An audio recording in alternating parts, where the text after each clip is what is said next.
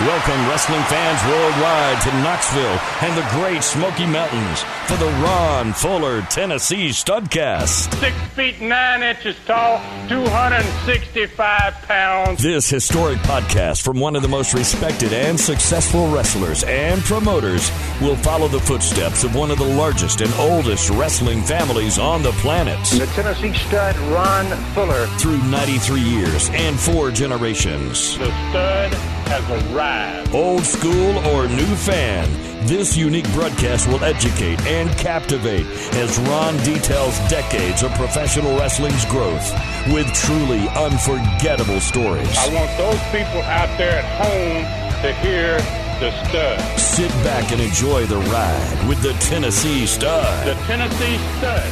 You will learn that name. You will remember it. And now, the Stud is here. Hey everybody, welcome in. It's David Summers, formerly the Alabama Stud, because Ron's brother, Rob, stole my name and took it for himself. I'm sure you can feel me on that, Ron. Hosting another Studcast with the Tennessee Stud, Ron Fuller, the real Tennessee Stud, Ron Fuller. This is the only podcast on the planet which is documenting the real story of professional wrestling. Ron and his family were putting on WrestleMania-style events back in the 50s and 60s in their territories and packing out baseball stadiums with gigantic wrestling events long before the name WrestleMania was ever uttered. Get ready for 100 years of rich wrestling history as told by the Stud. Now, please welcome the originator of the Studcast and the man who changed the podcasting world with the Super Studcast. We step back into the ring and back into time with my buddy, the Tennessee Stud, Ron Fuller. What's up, my man, Ron? Well, geez, man, right off the bat, you say old Rob's then got involved, just like he did with me. He don't like you being the Alabama Stud, and he really didn't like me being the Tennessee Stud. But, I end up with that name whether he liked it or not. And as far as I'm concerned, Dave, old Rob can shove it, man. You still the Alabama Stud, man, if that's what you want. Well, thanks. And you're the original Tennessee Stud. And listen, the book is doing fantastic. I got to mention this because I saw a review. I'm not sure who wrote this, but I saw it on one of your Facebook pages. I loved the book. Once I started reading it, I couldn't put it down. I've never read a book that has a plot like this one. It's an easy read. I read it in 2 days. I highly recommend buying it. I hope Brutus is made into a movie. How awesome would that be? But congratulations, because you're off to a terrific start on the new novel called Brutus. Well, thank you very much, Dave. I appreciate that. And I have been. I've been lucky. I've been getting a lot of tremendous reviews. Actually, I'm amazed at them. When you write a book, you don't know whether it's a good book, or you don't know whether you're an author or not, or you don't know what to expect. I guess is a good way to put it. And it does appear that maybe I didn't waste my time. Maybe I've often thought about that couple years I spent writing that book that, man, what a waste of time. But maybe it hasn't been a waste of time. I just set it in a drawer for 20 years. And didn't do anything with it, and then pulled it out and finally finished it, and thank goodness it's being pretty well received. And I know that there's been a lot of people, and I want to thank those people that have sent in great reviews to Amazon.com, and all they do is go to the name of the book, Brutus, and they can leave a review after you've read the book, and I really appreciate all the great comments. In fact, at this point, I don't have anything less than a 5-star rating. So wow, I haven't seen anything below a 5-star, but I'm happy with it. And thanks for mentioning it. And I gotta get you a copy of this, man. So, please autograph that for me. And listen, if it sucks, they'll tell you on these reviews. So congratulations on the success on these reviews, because it's sounding pretty good. And listen, once the big bucks start rolling in, Lou, our producer out in San Francisco, and I, all we want, Ron, is a Chevy Silverado. Why are you laughing? Stop one laughing. A Chevy Silverado. Yes, sir. All right. Well, that's no problem, man. That's pretty easy. We'll be able to do that, man. It may be about 10 years before I collect enough money to do it.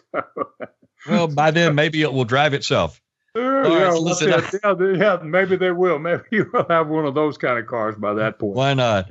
All right. I know you got a lot to get to today. It's going to be another awesome Studcast. So let's get them saddled up. Where are we headed today? Well, we're continuing. Obviously, we're going back to last week's Studcast, today's training in last week, and we're going to talk more about the Booker's inspiration, where they get their ideas from. We ended up last week with the ideas from a couple of wrestlers themselves, and one idea in particular that pretty much is an unimaginable angle presented to me by Joe LeDuc and the Mongolian Stomper, whose real name was Archie Goldie, in 1977. And I hope to finish today's training. I hope I will be able to get through all this today. But if not, I'm going to tell you up front, we're going to have our first ever part 3, maybe, because I don't want to leave anything out about maybe this. To me, this was the most remarkable thing that was ever done in Southeastern wrestling history, in any of my wrestling company's history. This angle was just absolutely off the charts. It was scary. It was horrifying, is a better word, I guess. So we're going to cover that today, and we're going to return to the results with the results of last week's card. I left people hanging about the results of that Friday night, August the 20th card, 1976. We're going to go back and cover the results of that.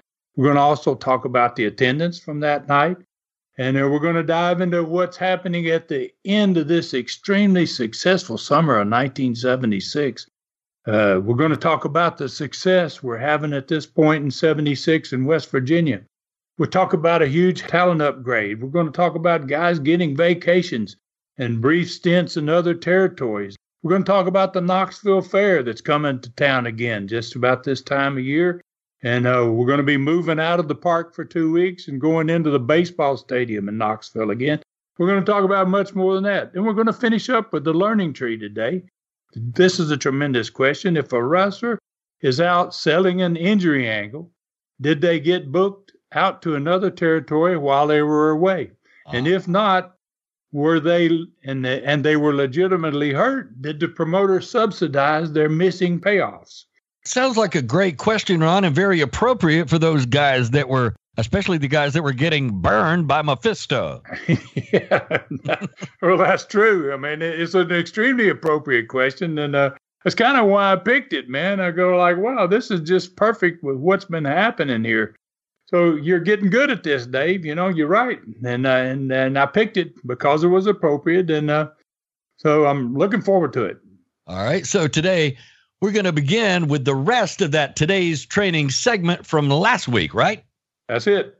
Right again. So here we go. I think you're ready, as our listeners are, to find out at the end what I had to get out of early last week. So in this today's training, it's the continuation of last week. So we're going to put those Booker hats back on again, and we're going to find out where Bookers get their inspiration. We're going to put our Booker hats on and get back inside that Booker's mind, basically. So we talked about where Bookers got their inspiration last week. Their responsibility, obviously, is to watch every match just about. They've got to constantly assess their talent, and they got to decide what's getting over and what isn't. Then we talked about the crowd connection, the person I called my crowd connection. And that person, the Booker had to trust. That guy had to have a great personal relationship with fans all around the territory. And that relationship allowed him to get the fans to tell him their true feelings about what was going on. Did they like the wrestlers that were there? Were they into the angles that were going on? He didn't talk to them in those terms, but they basically they discussed with him, hey, I like these two guys against each other, and so he gets all this information in and he brings it directly back to the Booker. That was another important thing for Bookers. So when we finished the last Studcast and I began to explain the last place Bookers got ideas, that was from the wrestlers themselves. And I brought up two wrestlers at the end of last week's today's training, in particular, who brought me an idea that was so outrageous. My first instinct was to just say flat no. I can't. We can't do that. So those two wrestlers were Joe LeDuc and the Mongolian Stomper. And Stomper was managed by Gorgeous George Jr. in this time frame. And those two, when they came to me with the idea, they had already worked a long and very successful program with all kinds of different matches. And that program was about to end. And I was about to switch out and give them some other wrestler to work with, But they enjoyed working with each other. And it showed when I watched them work together that they really liked to work with each other. So I always talk to guys about their upcoming programs and the angles that I had in mind, and what I was going to try to do to spice up the program a little bit, add a little bit to the angle, do something else that's a little different so that, we could get more sellouts out of these angles and out of these programs before we switch guys off to other opponents. So they both came to me early one Saturday on TV, where it all started. Every Saturday, we always did interviews. We had to pre-record them for the other markets that we were sending the program to. And they had Gorgeous George Jr. with them. But he wasn't responsible for this idea. I knew that right away. In this little conversation in the back of the television studio in Knoxville, Joe LeDuc kind of took the reins of the conversation, and he started to lay out this most unusual and dangerous idea that I'd ever heard. He said that he and Archie Goldie, the Stomper, had been talking about something they wanted to do. Each wanted to prove their strength and do something that had never been done in wrestling before. Now, obviously, that meant it was something special because there wasn't much in wrestling that had never been done before by 1977. Yeah. And this concept, they're going to do something. This is something's never been done before. Well, that kind of intrigued me. So I said, okay, well, tell me what you're going to do. So Joe LeDuc says, we want to each break a concrete block on our heads with a sledgehammer 1 week apart on TV. Yeah. That was kind of my reaction was similar to that, So I right away began to shake my head. No. Now, Gorgeous George Jr., he's been brought along. He's managing the Stomper, but he's behind the two of them, and I can see him standing back there. And when Joe LeDuc tells me that idea, Gorgeous George starts shaking his head no like I was. Wow. Like, oh, no, Ron. Yeah, this is crazy.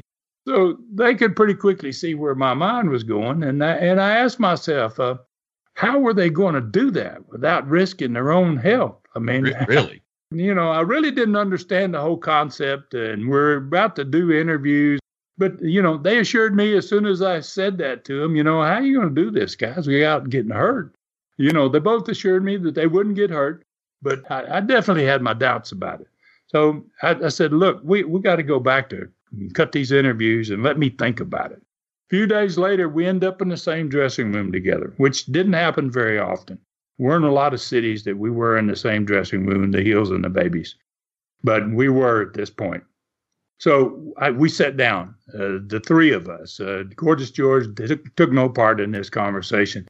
And we delved a little deeper into what they had in mind. And again, I told them, man, after hearing that, I feared for their health. Man, I told them this was a truly dangerous idea, and I'd feel responsible if something went wrong, which I was being very honest with them. And both Stomper and LeDuc, they wouldn't take no for an answer. I mean, they refused to allow this idea not to happen. And they swore to me that they would take full responsibility if something bad happened. I could definitely see they were determined for it to happen. And a lot of that was because it was their idea. I mean, they had thought of it and they didn't want to get turned down. I could see it in their eyes. They saw something in it. And as this goes on, I'm going to begin to see it too, So after a very tense few minutes in which I kind of still shaking my head no, I went ahead, guys, and I said, I'm going to give you guys the green light, man. But I made them a promise again right then that they weren't going to hold me responsible if they got hurt. So in all of my days as an owner and a promoter of wrestling companies, and I've been in 4 of them, built 4 of them, I had never, and I would never, ever again see 2 wrestlers so committed to their sport as Joe LeDuc and Mongolian Stomper in this trying to do this angle. So the angle begins the following Saturday. Gorgeous George Jr. comes out with the Stomper, beginning of the television program. He goes to the desk with Les Thatcher, and he makes a very vague challenge. We don't push it real strong at the very beginning. This is the week before we're going to do something. And he just vaguely says that, hey, I want to challenge Joe LeDuc to do something that my Stomper was willing to do next week on TV. And the Stomper's going to do it to prove he's a better and a bigger and a tougher man than Joe LeDuc. It's kind of left at that. Well, obviously, before the show's over, Joe LeDuc comes back out and says, hey, I'll take the challenge. I don't care. There's nothing he's going to do that I can't do. So the next TV show, following week, Gorgeous George Jr. comes to TV. He brings a standard concrete block. You know, it's about 6 inches thick and about 12 inches long, the kind they build houses and stuff with. He also brought along his sledgehammer. So we asked Les at the opening of the show to come into the ring later during the personality profile, which was always in the middle of the show. And he said he would then explain what he wanted to do to prove without a doubt that his Stomper was a better man than Joe LeDuc. So when it came time for the personality profile, middle of the show, Les joined Gorgeous George Jr. and the Stomper in the ring. Then Les heard for the first time what the three of them wanted to do. That George would break a concrete block on Stomper's head with a sledgehammer next week if Joe LeDuc was man enough to do it the following week. Les was dumbfounded. He couldn't speak. I mean, yeah, I could see him from the control room where I was sitting up in the control room. He had the same look on his face as when they suggested it to me. It was like, are they nuts? What's going on here? So Gorgeous George went on with his demonstration. He had Stomper sit down on the mat and hold the concrete block on top of his head. He got behind the Stomper and he raised the sledgehammer man high up over his head. And he just acted as if he was going to bring it down and break that block right then and there. And the studio audience and Les screamed. They thought, oh, no, don't do it. So, so I didn't tell Les what was going to happen intentionally because this angle was so good. And because I wanted to see his expression on his face when they told him what was going to happen. Right, yeah. Yeah, and when he thought it was about to happen, I saw him look into the camera. And he knew I was upstairs as if he was looking up at me in the control room like, are you stupid, Ron? What are you doing here? You know, I could see how upset and apprehensive he was about this might really, is this going to happen on my show? You know, somebody's going to get killed on my TV. It was a tremendous personality profile because it was spontaneous. It left the man, Les I'm talking about, who was in charge of the show, and especially that personality profile segment, that was his baby. It left him totally concerned. And it was obvious. It was really obvious he was. His facial expression when Gorgeous George says, we're going to break a concrete block on his head with this sledgehammer, his facial expression told the story, man. It wouldn't have been nearly as good if I had told him beforehand what this was all about. So at the end of the TV show that day, I remember Les came screaming, running up into the control room, looking for me, asking me, have you lost your mind? What are you talking? Are you going to do this? So as you would imagine, though, people at home and the people in the studio, the next week's TV show probably had astronomical numbers because who wouldn't want to see this? You know, it's like, wow, he's going to do what? So Les refused to go into the ring the following week with the Stomper and Gorgeous George. It was the first time Les had not taken part in a personality profile. He did sit at the desk, though, at the set, and he described what was happening. So this is the week that Stomper's going to do the deal. So Stomper sat down in the middle of the ring, and the crowd and the audience is, you know, they're intent on watching this. I mean, obviously, this is going to be crazy. And then Gorgeous George went around behind him, and he placed a small towel on the top of the Stomper's head, and that was going to be to keep the concrete block from scraping his head, you know, and then maybe the pieces of the block, when he breaks the block, maybe cutting the top of his head. So it made some sense. Yeah, go ahead. Now wait, when you say the Stomper just sat down on the mat, do you mean like we would sit cross-legged on the floor, like an Indian would sit there. Right. Okay. Cross okay. his So leg. his butt was on the mat. His butt's on the mat. He's got a concrete block on his head. Right. He's got a towel on. Steadying. Is the stomper steadying, holding the block? Yes. Here's what happens. Okay. So Gorgeous George puts this little thin towel on the top of the stomper's head, and he takes the block and sits it on Stomper's head, and then Stomper reaches up and he puts a hand on each side of the block so that he can steady the block and keep it straight, because he's going to get hit in the head with a sledgehammer. So, this is an unbelievable deal. I mean, the people talk about this in Knoxville to this very day, what happens in the next two shows. So George slowly raises this sledgehammer high above his head. There was absolute silence in the studio. I think everybody, including me, was holding their breath. And boy, here he comes with that sledgehammer. I mean, he didn't tap it. He hit that concrete block hard, and the blow came crashing down on Stomper's head. It looked like the sledgehammer hit the back of Stomper's head. Wow. I mean, and his body went sideways. He like bent over sideways and recoiled from the blow. It kind of pushed him down, and then he set back up straight. The block shattered. I mean, it shattered in pieces, and it scattered all across the ring. And there was a gasp from the studio crowd and Les, who was at the set. You could hear Les go, "Oh, gosh." It was like everybody there, everybody that witnessed it was like, "Whoa, my God, did he really do that?" And it was a shoot. It was absolutely for real. I mean, I'd never seen anything like it myself. I was like, God, did they just do that? I can't believe that. So there was silence as the Stomper, he seemed addled from the blow for a second, but he slowly rose, got up on his feet, and Les called for an instant replay. So this moment right here was historic. I mean, we were the only ones in wrestling doing instant replays at this time, and there was never a better moment in the history of Southeastern wrestling for an instant replay than what we had just seen. It was unbelievable in slow motion. It was just, it was like, wow, the sledgehammer had to have hit him in the head. It looked like it hit him. It's like, wow, how did he get up? And when it showed back in slow motion and the fans in the audience in the studio see it again, they responded the same way they did the first time. Oh, they're all there. Oh, my God. So they instantly went silent again. And that silence told me that every person out there watching TV that day, they had to be totally impressed with the Stomper.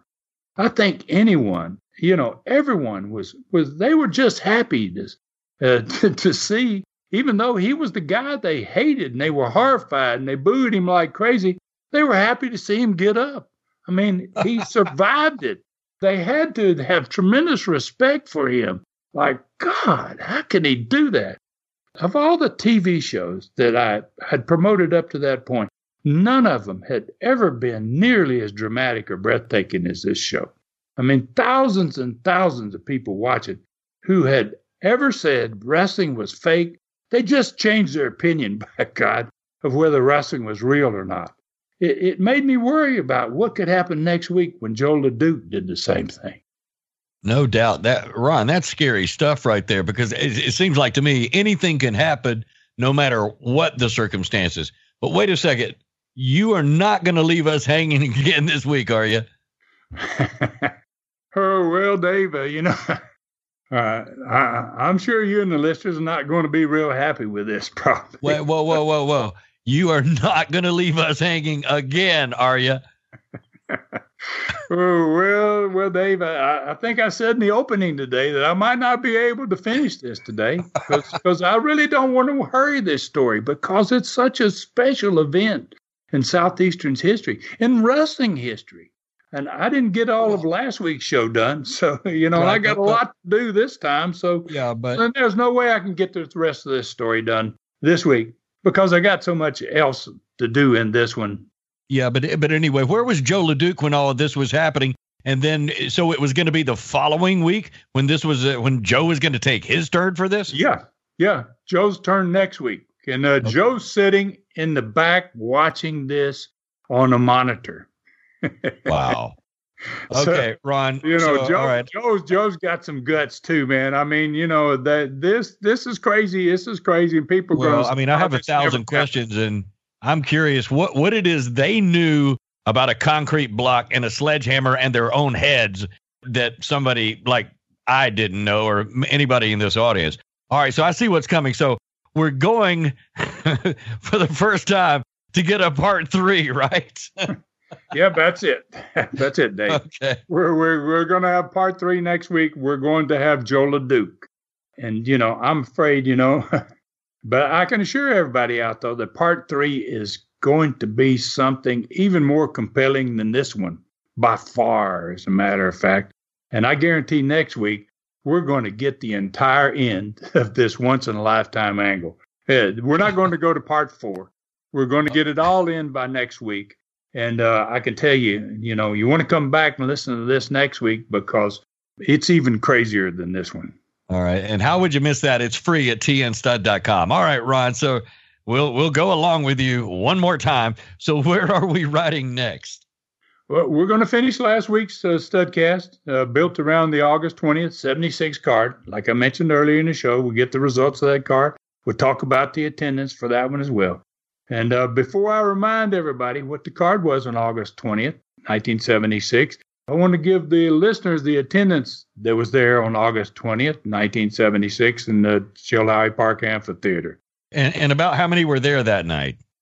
It was another 6,000. I mean, we had 6,500 the week before, which was an all-time record, and we came back and put more than 6,000 in there again for the third week in a row.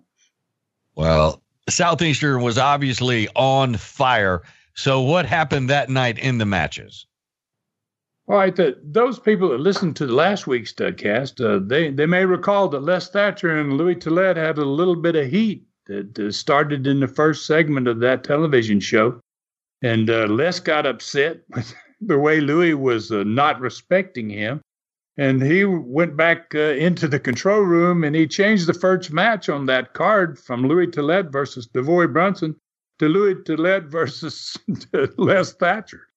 And I didn't mind it, because I know Les, and he had a little bit of pride, and he kind of got insulted, and he wanted to have a match with Tillett. Let's just see about this.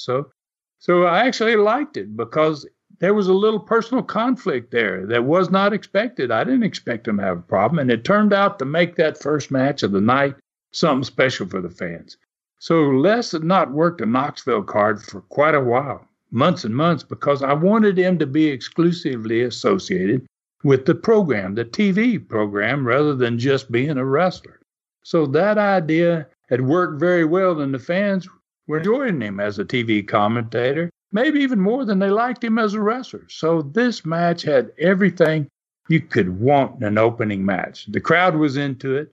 From the time Louis Tillett came to the ring until Les Thatcher's hand was raised on a disqualification of Tillett at the end of the match, these people loved it. And so did I. I watched it. I had to watch it. I wanted to see just exactly how pissed off Les was. So I would have brought it back the next week, but it wasn't the direction I wanted to go with Les. We both agreed, we talked about it after the match, that the TV show was more important than any wrestler, especially one in just the first match of the card. So we both agreed on that concept, and Les went back to just doing television again. Second match was a quick one, with the Great Mephisto winning a handicap match against two opponents. He made it look easy. He had a little struggle with George McCrary, who was one of the guys he was against, but he didn't have any with the other guy, Rick Connors. And Mephisto finished off Rick Connors with his camel clutch. And then he took what he had not done before. He, instead of going directly back to the dressing room after he beat these two guys, he got out and took a slow and enraging victory lap around the ring afterward. And he kept bowing. He bowed to all the ringsiders. And then when he got to the grandstand side, he bowed 4 or 5 times, and the more he bowed, the louder that crowd booed. I mean, it was crazy. He was becoming red hot, as a heel. There was no doubt about it. Third match was the Southeastern Championship. New champion, the Gladiator, Dick Steinborn, was defending against the former champion, Toru Tanaka. Obviously, Tanaka was managed by Homer Odell. And Tanaka was still very upset with Homer because of what had happened the week before. Homer basically cost him the title, and he hit him in the head with the Southeastern belt and cut his head open too and put a few stitches in his head. So this match looked as though it was going to be a repeat of the week before. Tanaka was in real trouble because the Gladiator at the end of this match, he put an abdominal stretch on him. I didn't know you could put an abdominal stretch on a guy as big as Tanaka and as wide as Tanaka was. But the Gladiator was a tremendous wrestler, and he put a perfect abdominal stretch on him. Tanaka was going to lose. He was going to give up. And the referee got in there asking him if he was going to give, and Tanaka took advantage of it, and he reached out with his free hand and jerked the referee into Steinborn, into the Gladiator. And when they collided, both of them went down. And again, Homer did the same thing he had done the week before. He ran around to the timekeeper, and he grabbed the championship belt away from him, and he jumped on the apron. And he motioned again for Tanaka to get the Gladiator and bring him over to him. Like, I'm going to get it right this time, you know. So Tanaka fools Nelson's the Gladiator, and he forces him over toward Homer, who's standing on the apron. He's got the belt above his head, and he's ready to blast the Gladiator. And like, this time for sure, by God, I'm going to get him. And the ref wasn't hurt quite as bad as he was the week before when he had gone down in a similar situation, and he started to recover. But he was still down. He still was on face first on the mat. So the Gladiator struggled against Tanaka, you know, because Tanaka had him in the full Nelson. He's trying to shove him over there so that Homer can blast him. And just as Homer was about to smash the Gladiator with the belt, the Gladiator switched to full Nelson on Tanaka. And, you know, the Gladiator, Dick Steinborn was a tremendous wrestler. I mean, he just made that look so easy. He just, bam, all of a sudden he's behind Tanaka, and Tanaka's got his hands up in the air, and Dickie's in charge. So it looked like it was going to happen again, just like it did the week before. Homer was about to come down, and he was going to crack Tanaka again. And Tanaka broke free of the full Nelson, and he threw his hands up over his forehead, trying to stop the blow he was expecting, thinking Homer's not going to get me again. And Homer froze, man. He had the belt still up in the air, but the Gladiator, being that smooth chain wrestler he was, he just dropped down so smoothly behind Tanaka, ran his head between his legs and schoolboyed him right over his body and had him pinned. The referee was right there, and he counted Tanaka out again. It was like, and their crowd popped just like they had the week before. Tanaka came up furious. He's mad at Homer again, and Homer's still standing on the apron ring holding the belt and looking like a fool, man. Like, dog, what have I done now? And Tanaka went for him, man. But before he did, the ref grabbed a hold of the Gladiator's hand, raised his hand, grabbed the belt from Homer, gave it to the Gladiator, and the Gladiator rolled out of the ring. Now it just left Homer and Tanaka. Homer's still on the apron. Tanaka's inside the ring, and Tanaka's mad. And the fans start going crazy. They want Tanaka to get Homer, man. I mean, big time. So Tanaka gets in Homer's face, and Homer's still out there on the apron. And for a second week in a row, Homer, he'd cost Tanaka a win. When Tanaka reached over the top rope, he grabbed Homer and he hurled his big butt over there into the ring with him. The crowd exploded, man. Homer rolled over on his knees and he sat up and started to beg, Tanaka, like, oh, God, please don't do nothing to me. And the crowd, boy, they wanted to see Homer's demise badly. They were into it, but Homer real quick, like, crawled out of the ring, and he headed for the dressing room by himself. Tanaka stayed there a little bit longer, but Tanaka was really upset with Homer. It's getting worse every week. The next match was a crazy one. It was the best 3 out of 5 falls for the Southeastern Tag Championship. It was an idea I'd come up with to have a longer type of tag. I'd never seen the best 3 out of 5. So Golden and Stallings looked great in this match. The Von Steigers won the first fall, but then Golden and Stallings just kept getting stronger as the match went on. Young guys against a little older guys. The Von Steigers were a little older. Golden and Stallings ended up winning 3 straight falls after they lost that first one. And the last fall was won by disqualification of the Von Steigers. Golden had caught Carl Von Steiger 2 times. He'd won 1 fall already with a beautiful drop kick off the top rope, and he caught him again in the 3rd fall and had him covered again. And they were going to win the match, but they weren't going to win the belts. Carl's brother, Kurt, he's a pretty fast-thinking guy. He's out there on the apron. He sees what's about to happen. He comes in the ring, and he goes over, but he doesn't stomp Golden. He stomps the referee in the back. And the referee gets up and disqualifies him. What's he going to do? He raised the hands of Stallings and Golden, but the Von Steigers left the ring. They've been disqualified, and they left the ring with the belts. Now, there was not only a lot of controversy about the ending of this match, but the Von Steigers disappeared from Southeastern with the belts for 7 weeks after this match. Nobody knows where they went. I know where they went. They were going back home to the Northwest, up there around Portland, Seattle. That's where they lived, and they were taking themselves a vacation. But the fans were like, wow, what happened to the belts? What happened to these guys?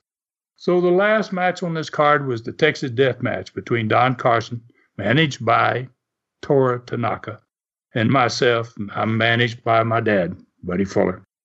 So Terry Funk's pressure on me not to lose a single match. He had already made it very plain weeks earlier that if I lost one single match between that time and October 10th, when I was scheduled to wrestle him for the world title, that I would not be the guy to challenge him. And this was an extremely dangerous match for me because Tanaka was in Carson's corner. And Tanaka being in his corner wasn't bad enough. It's a Texas Death Match, which meant basically there's no rules to this match anyway. It was the ultimate danger of my losing right there and losing the shot to Terry Funk. So my ace in the hole, though, I had an ace in the hole, was the fact that I still had Don Carson's glove that I left the ring with the week before in the pole match. So this match is a Texas Death Match. It went about 10 falls. It had 10 30-second rest periods after those falls, and it had several counts that almost went to the 10 count, and by the 10th fall or so, Don Carson was not able to get up, and I became the winner of the match. So a little bit of everything happened in this match. So I had Carson bleeding early because I loaded up his glove, and I used his peanut butter on him. But I ended up bleeding a little bit later in the match because Tanaka's going to open me up with one of those karate chops. And while that's going on, the referee's off with my dad and Carson, who are fighting outside on the floor. Fans are seeing everything in this Texas Death Match. They were about as exhausted as the end of the match as Carson and I were. So when the final 10 count was made on Carson, and I struggled to remain, I was up standing on my feet, but I was really struggling to even stand up. And he got the 10 count. The referee raised my hand. I collapsed in the ring. And my dad rushed into the ring, and he picked me up, and he raised my hand. And then Tanaka attacked my dad from behind. He pile-drived him, and he threw him over the top rope. Then Tanaka came and started on me. And then when the referee tried to stop him, he threw the referee over the top rope. Well, I couldn't do too much fighting back against Tanaka. I was already exhausted from probably a 40-minute Texas Death Match. So he was able to take Carson's glove off my hand, and he ended up getting Carson over his shoulder, and he took the glove and Don Carson over his shoulder and carried him to the dressing room. Pick of a finish. Well, obviously exhaustion on both parts, and had Tanaka not been there, maybe it would have had a totally different ending. It sounds like another great night for Southeastern fans. I think it's time for a break. Hey, let's do that. We'll take a quick break, and we're coming back in moments. This Studcast will continue right here. Stay with us. Super Studcast number 32 follows the wrestling career of the King, Jerry Lawler, and his early relationships with his favorite wrestler, Jackie Fargo. Discover how a budding young artist became interested in one of the city's most popular sports. The almost 2-hour part 1 is a fascinating look at how a complete unknown becomes one of the most popular people in Memphis history. At tnstud.com or patreon.com/studcast. Learn how he wrestled all the greats and one not-so-great actor, Andy Kaufman, worked for many wrestling companies, from some of the smallest to WWE. His life has been a fantastic journey that few could ever dream of. This Super Studcast is as truly amazing as its subject. At tnstud.com or patreon.com/studcast. Only $2.99 for an unbelievable ride with one of the all-time best. Don't miss this one. All right, David Summers back in another Studcast. Remember, tnstud.com. That's tnstud.com. Every one of these Studcasts are listed there. The photos are there, and even photos of the man, Ron Fuller, the Tennessee Stud, plus the T-shirts are available as well. All right, Ron, you mentioned in the opening that there were a lot of things happening, like the Knoxville Fair coming to town. How is that going to affect the wrestling situation? Because the fair, of course, as everybody knows, can be a huge distraction when the fair's in town. There you go. And that's a good point, Dave. And it was fair time in Knoxville. And we weren't going to be able to even have a match on the following Friday night, August 27th, because they're setting up for the fair. So we're going to not have our next match in Knoxville until Friday, September 3rd. We're going to be like we were the year before in the Bill Meyer Baseball Stadium, which was almost in the downtown part of Knoxville. We're going to miss an entire week with no wrestling in Knoxville, which is a very rare occasion. This fair, obviously, would be setting up on the Friday night that I talked about, the following Friday, and they're going to be there for 2 weeks.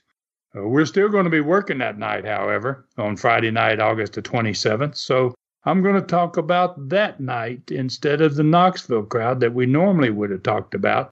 And that particular night, we're going to be more than 200 miles north of Knoxville. We're going to be in Bluefield, West Virginia. So we've not spent very much time talking about this particular market. It had its own television station. We'd been on the air on that television station since January of 1976 for about 9 months at this point. Fans in West Virginia, Eastern Kentucky, and Western North Carolina, they were watching the same Southeastern TV show as the fans right there in Knoxville on the east side of Tennessee. So when we took this live wrestling to Bluefield in March of 1976, about 2 months after we ran our first television show, it was too early. And back in the day when I was talking about this, it failed. We failed when we went there to wrestle in the live events, and there was many reasons for it, and I discussed it in some of the prior Studcasts. So when we returned again, it's not going to be until Monday, July 12th. We're going to run that town on Monday nights. We started on July 12th, 1976, and we ran in their municipal auditorium. And we were welcomed back the second time we went. We hadn't been there since March 22nd. We go back months later. We go back to a sellout. I mean, now they know us. Now they've seen enough programs. Now it's time to be there and running live events. So, we'd not had a chance to run it ever on a weekend. So we got this Friday night that's off, and I said, why don't we run that sucker on a Friday night just to see what we can do with it? So, I intentionally left some guys off the card because I expected we're going to sell it out. The Bluefield, West Virginia card for Friday night, August the 27th. Let's talk about that card. So the first match that night was George McCrary, who was a newcomer to Southeastern, wrestling against another newcomer, Bill Ash.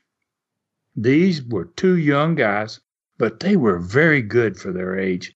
They went 20 minutes, time limit draw, but they had those fans going crazy the entire 20 minutes. It was a darn good opening match.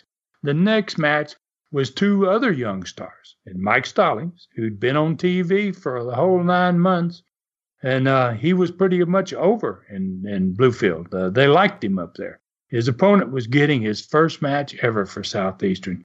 He was much less experienced than Stallings, but he's going to go on to become one of the most famous wrestlers in history.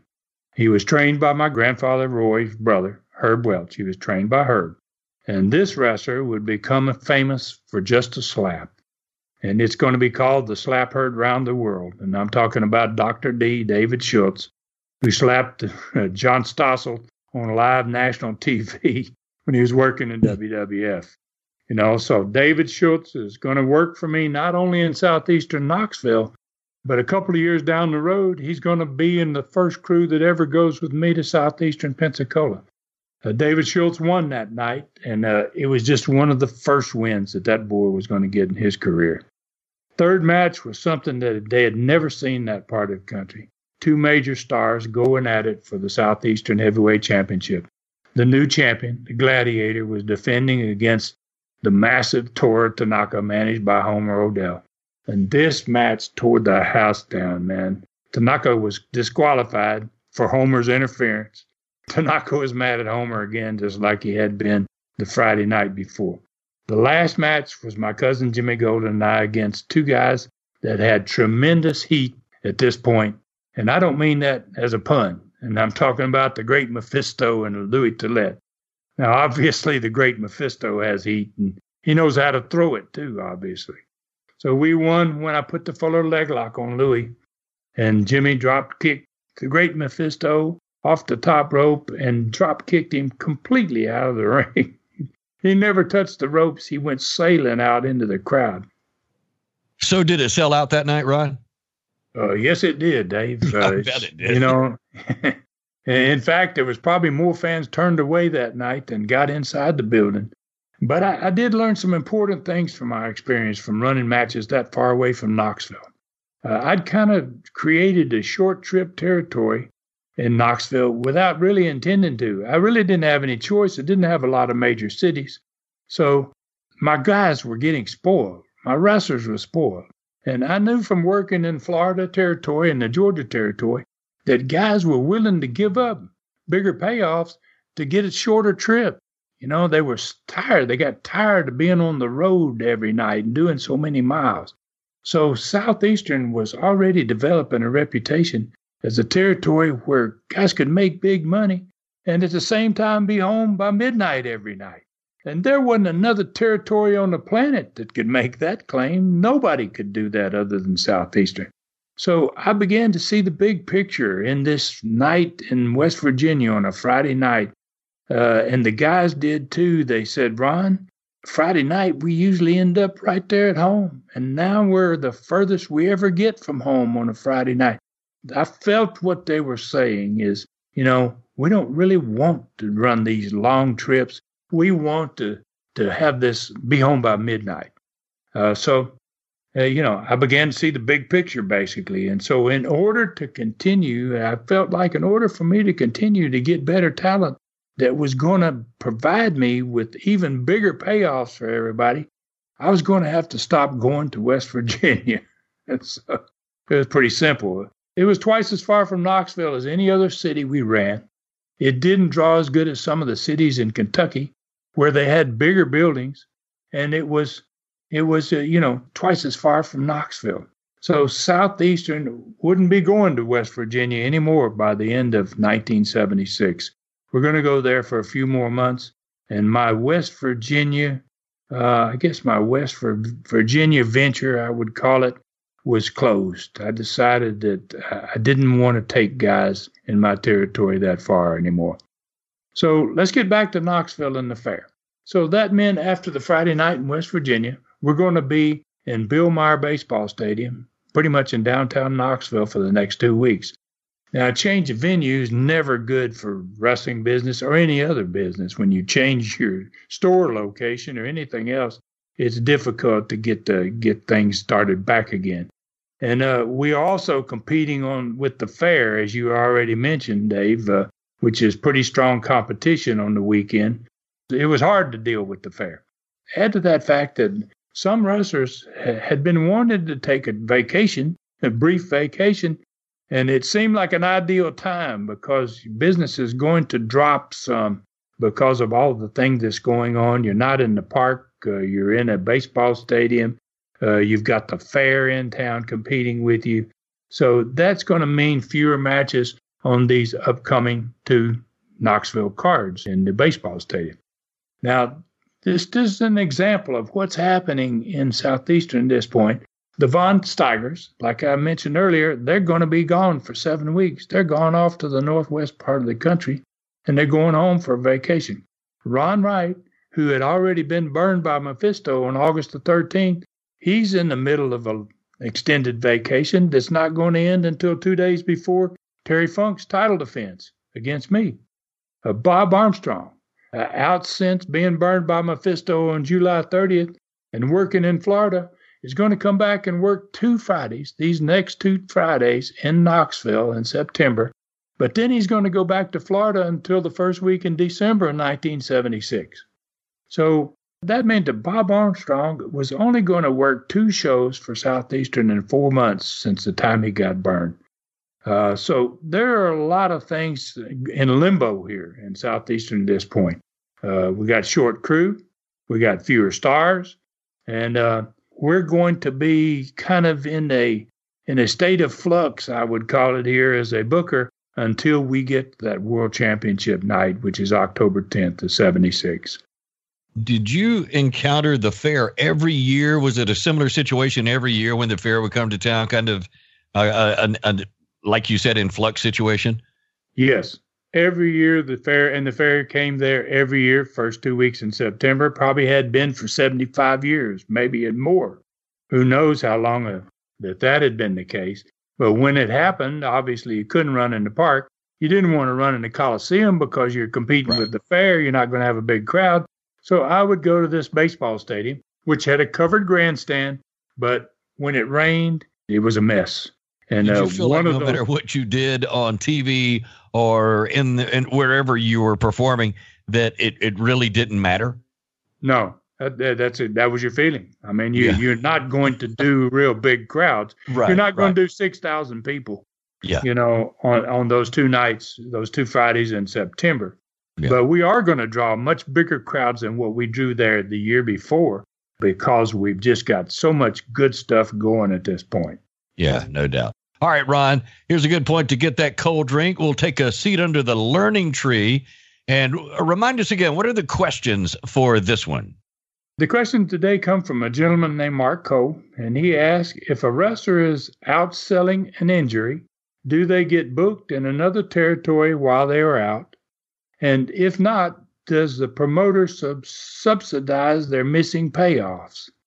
So it's a good question, but I really like they're 2 good questions here. But I love them because they fit perfectly with this show. Wrestlers were notoriously independent when it comes right down to the facts. If they were top tier guys, they pick where they wanted to work and who they wanted to work for, And if they wanted to take a vacation, they'd just come to the booker and say, hey, I want these dates off. And if you're a big time guy, you said, okay, what are you going to say? So if they're top guys and you work with them and you wanted to make them happy, if you didn't make them happy, they're going to go away, and they're going to go away for good. They're going to work for somebody else. So, you don't have a lot of say in what goes on sometimes when you're dealing with real good talent. Let's take a closer look at why Bob Armstrong got burned by Mephisto on July 30th, 1976. This was about a month earlier. And he suddenly disappeared from Southeastern. Now I want to explain to fans what happened. So I'd worked with Bob Armstrong in the Florida Territory in 1974 for many months. And we became really close friends in 1974 before I came to Knoxville. And he was still there when I left, and I came to Knoxville to start Southeastern Wrestling. Now, he had heard about the short trips, about how the territory was rapidly growing in the spring of 1976. He's still working Florida Territory, but he's hearing about us at Southeastern. So he called me up and he asked me if I had a spot for him for about a month in July of the upcoming summer. Now, he calls and asks me about this in February. So he's talking about taking a month in July and spending it working in Southeastern.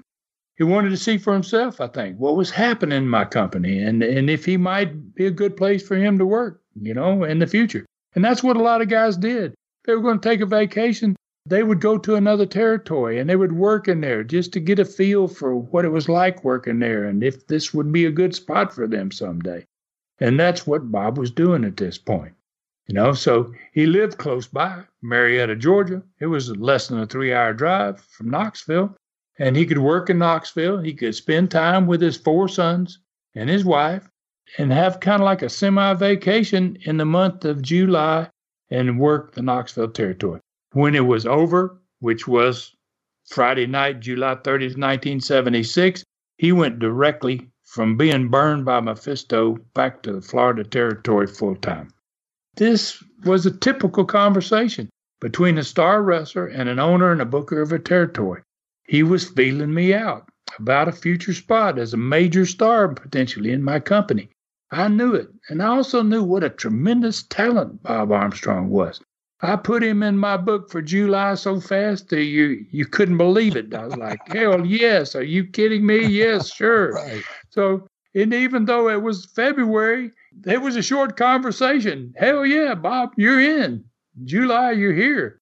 And I didn't care what his long-term plans were at this point, I was going to get a bona fide star in the sport for my fast-growing Southeastern territory.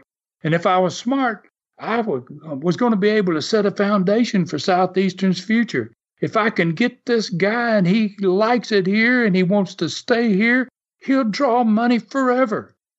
So I couldn't afford to let the opportunity slip through my hands. I was not stupid boy. And I said, yes, sir, Bob, we'll see you in July. So he arrived on July 9th, 1976.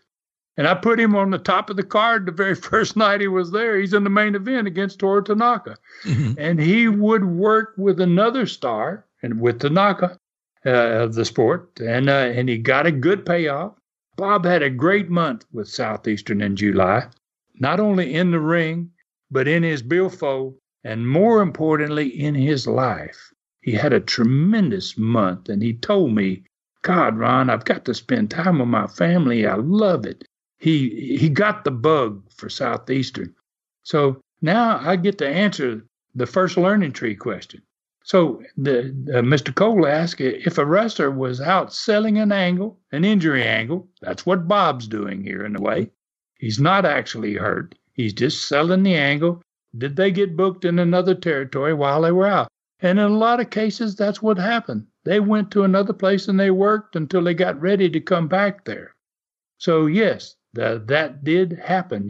That's what usually happened. And obviously, he wasn't out any pay. He wasn't sitting in a hospital. He was still making money. So, that question fits perfectly with the scenario of today's show, because Bob arrives in early July, stays until the last day of July, and while becoming an overnight sensation. And the night he leaves, he's burned by a fast rising heel, the great Mephisto, and he disappears. He was returning to Florida, and he never missed a single day of pay. Mephisto got the heat he needed as a heel. Bob Armstrong got the vacation he needed and a real good feel for what it was going to be like if he ever wanted to work full-time in Southeastern. And fans got to see one of the best of all time, and they're going to be lucky enough to see him on a full-time basis in the future. Not only did Bob get a break, but that had to put Mephisto over big time, because the giant fireball around Bob Armstrong's head and people just gasped. I remember you talking about that. It gave Bob some time off, and then they had to look at Mephisto a totally different way. Absolutely. I mean, it worked out tremendous for everybody concerned. It was good for me. It was good for Mephisto to get the heat. It was great for Bob to get the vacation, spend the time with his family. And it was wonderful for the fans. They got to see this guy that they had never seen, and they were like, wow, this guy is great. So, it was a win, however many wins you want to talk about. It was a win for everybody. Yeah. So, now Mr. Cole's second question was, if the wrestler did not get booked in another territory and he was legitimately hurt, did the promoter subsidize his missing payoffs? Now, Dave, we've been discussing the dangerous, extremely dangerous concrete block busting angle that took the already fantastic Southeastern TV show where no wrestling show had ever gone. Undoubtedly, we made history in 1977 when this happened on the Southeastern Wrestling TV show. And the one where Joe LeDuc's going to attempt to match the Stomper's feat from this particular show. So in next week's Studcast, part 3 of today's training, we're going to answer not only the question of Joe LeDuc's fate, what happened to Joe LeDuc next week, but we're also going to answer Mr. Cole's last question here about what happens if he gets hurt. All right, Ron, that is pretty smooth. You have blended today's training into this learning tree and left us all hanging again, leaving us wanting more until next week. This has been another remarkable Studcast. All right, folks, become friends with Ron on Facebook by simply liking his Ron Fuller, the Tennessee Stud Facebook page. You can also become friends and learn about Ron's new novel. We were talking about this earlier. The reviews are coming in, and they're amazing. On his new Facebook page, author Ron Fuller Welch, simply like that page. Super Studcast number 32 is breaking records. Jerry the King Lawler and Ron are tremendous together. Ron, I bet you want to say something about this one. This is a good one. Oh, my gosh. It was fun. I don't know that I've ever had more fun doing a Super Studcast than this one with Jerry Lawler. And it's an amazing 2 hours. It's almost 2 hours. And part 2 is going to be coming out next week. And so, fans, if you like Jerry Lawler, if you think you know everything about Jerry Lawler, you need to listen to this one because you're going to find out you didn't know everything about Jerry Lawler. I really, really enjoyed it. And so did Jerry. Jerry has talked to me several times since, and he really had a good time as well. It's a great Super Studcast. Awesome. All right, so where are we headed to next week? Well, we're going to finish the tremendous part 3 of today's training, obviously, about the great blockbusting angle of 1977. And at the same time, we're going to answer that second question from today's learning tree. So I'm also going to give everyone the place on YouTube to find the only video that I'm aware of that shows the actual breaking of these concrete blocks on both the Mongolian Stomper and Joe LeDuc's head. I'll give fans that where they can find that on YouTube next week. We're moving to the baseball stadium. We already talked about it today in Knoxville for the first 2 weeks of September 1976. Now, Terry Funk's been busy. We're going to talk about the televisions next week that lead up to these shows in the baseball stadium. But Terry's been busy sending these interviews, and he's very worried about the NWA World Title match between him and I.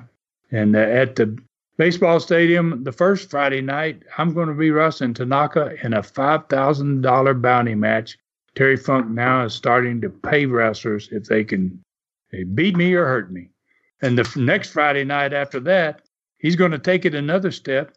He's sending his former NWA champion brother, Dory Funk Jr., into Knoxville to wrestle me, to stop me. If Junior can beat me, I don't get Terry. In next week's Learning Tree, we have another great question about whether or not I paid off John Kazana early for my Southeastern Territory because business was so strong. That's a pretty good question, too.